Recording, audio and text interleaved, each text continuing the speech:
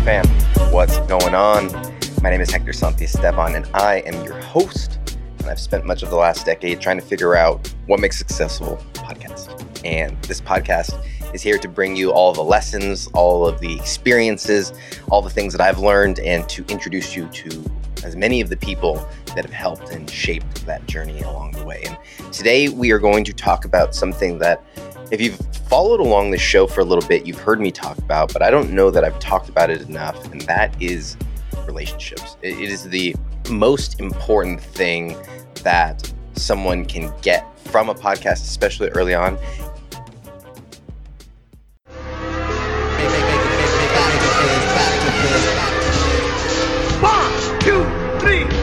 And if I'm being honest, it was the biggest thing that I neglected early on. I was fortunate enough to have some really big guests come on this show, at least in the industry. I think about our very first episode of this show was with Hala Taha. Now, granted, I got a chance to interview Hala right when she blew up. But with that being said, I thought that, oh my goodness, I'm interviewing Hala. It was a great and a fantastic episode. And I would encourage you to go back and listen to that. The audio was not fantastic, but the content was great and she delivered.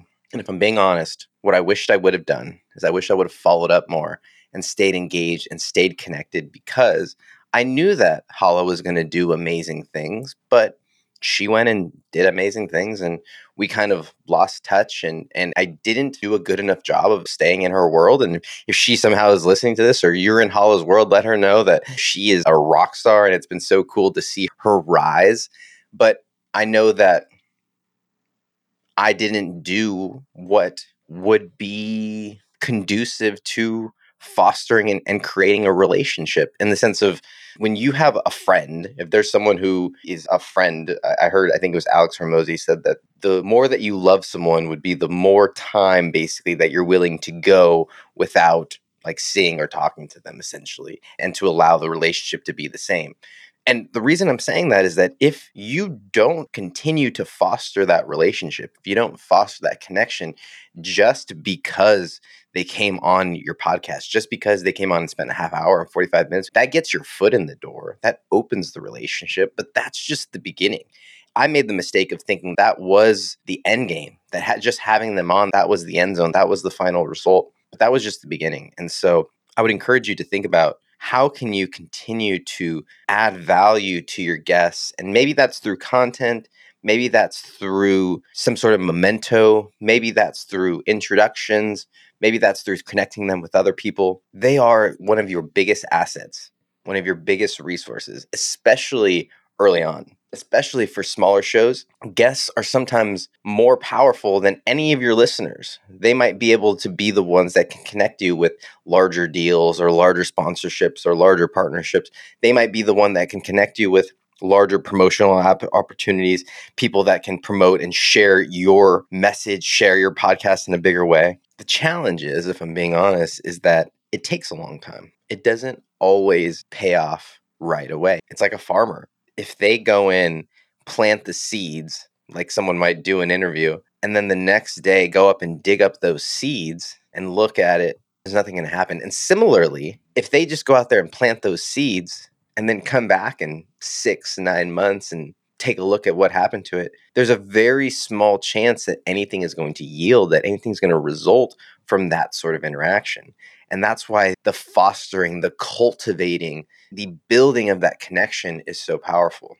Now, I'm always looking for the how-tos and the, okay, well, yeah, buts, and well, how do we actually do this, Hector? And so to give you guys some things to take away from here, let's just jump into and give you some really bite-sized and actionable things that you can do. And we'll try and start from the low-hanging fruit to the not. The first thing that I would make sure that you would do is make sure that you're sending your guests all of the info that they need. Follow up with them and send them all the information, the links, the pictures, the graphics, everything that you've made, and make sure it's getting to them. So it's really important to make sure that you are getting them all this info.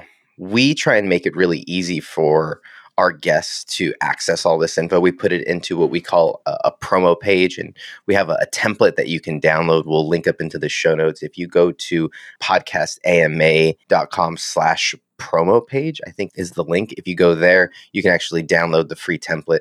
But what we include is the pictures, the graphics, the links, everything that makes it easy for them to just click through and to be able to get it out, promote it. We have the social media posts, everything is there. So it's just a kind of a copy and paste kind of thing. That we find goes a really, really long way.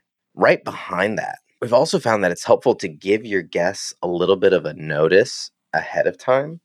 And so that time period between the recording and the publishing is also a really good time to just maintain communication, even if it's just to make sure that you've got the correct headshots and got the right links, all those sorts of things, so that you can stay in touch with them, because you want to stay top of mind so that when the episode comes out that they are prepared and ready, and it's not something out of the blue or catches them off guard, which once again, we've made that mistake before and have built in systems now to let the guests know ahead of time that their episode is going to be coming out. We have some templates and such that we send out.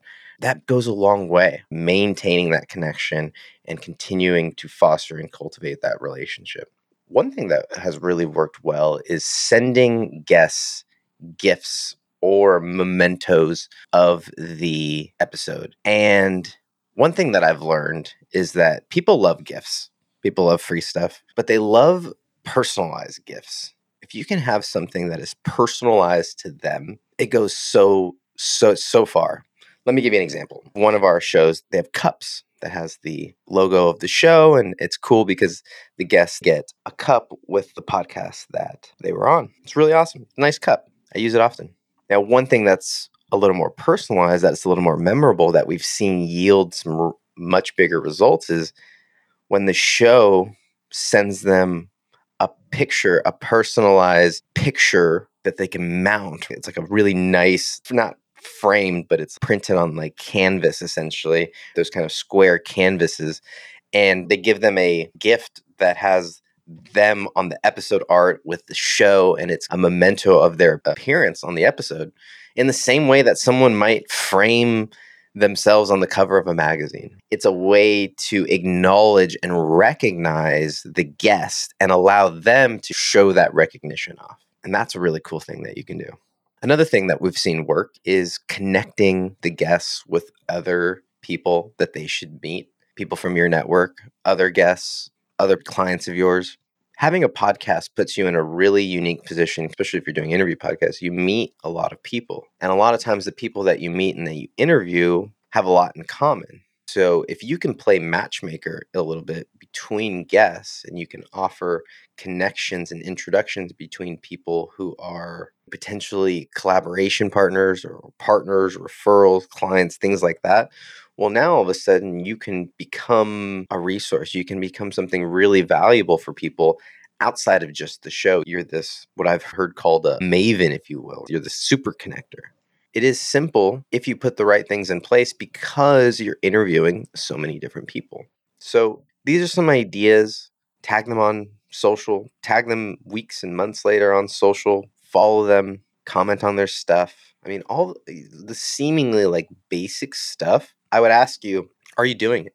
Because I knew there were times where I wasn't. And so I would ask, are you doing it, and at what level and at what quality and efficiency? So just some ideas to get you thinking and get you refocused and reminded that even if you don't have thousands of listeners, what if one of those guests could be the thing that allows you to break through in terms of your audience? Or if you have a business, allows you to break through and sign that contract, close that deal, or get that opportunity, whatever it is. It's the relationships that are going to do it, especially when you're getting started. I'm going to wrap it up, leave it there. I want to appreciate all of you for being part of the Podcasting Success Secrets family. I'm just so honored that you would let me be a part of your journey, and I hope this episode leaves you better than when it found you. I would appreciate and be forever grateful for a rating or review wherever you get your podcasts. We're trying to make a move on Spotify, so if you're listening on Spotify, we would appreciate it even greatly. If you aren't listening on Spotify, but you have the Spotify app, I would love and appreciate you hopping over and giving us a review. Probably going to make you listen, download an episode or two. It's okay, it'll bump my stats. And as always, thanks for being a part of the fam. We'll see you on the next one. Later, y'all.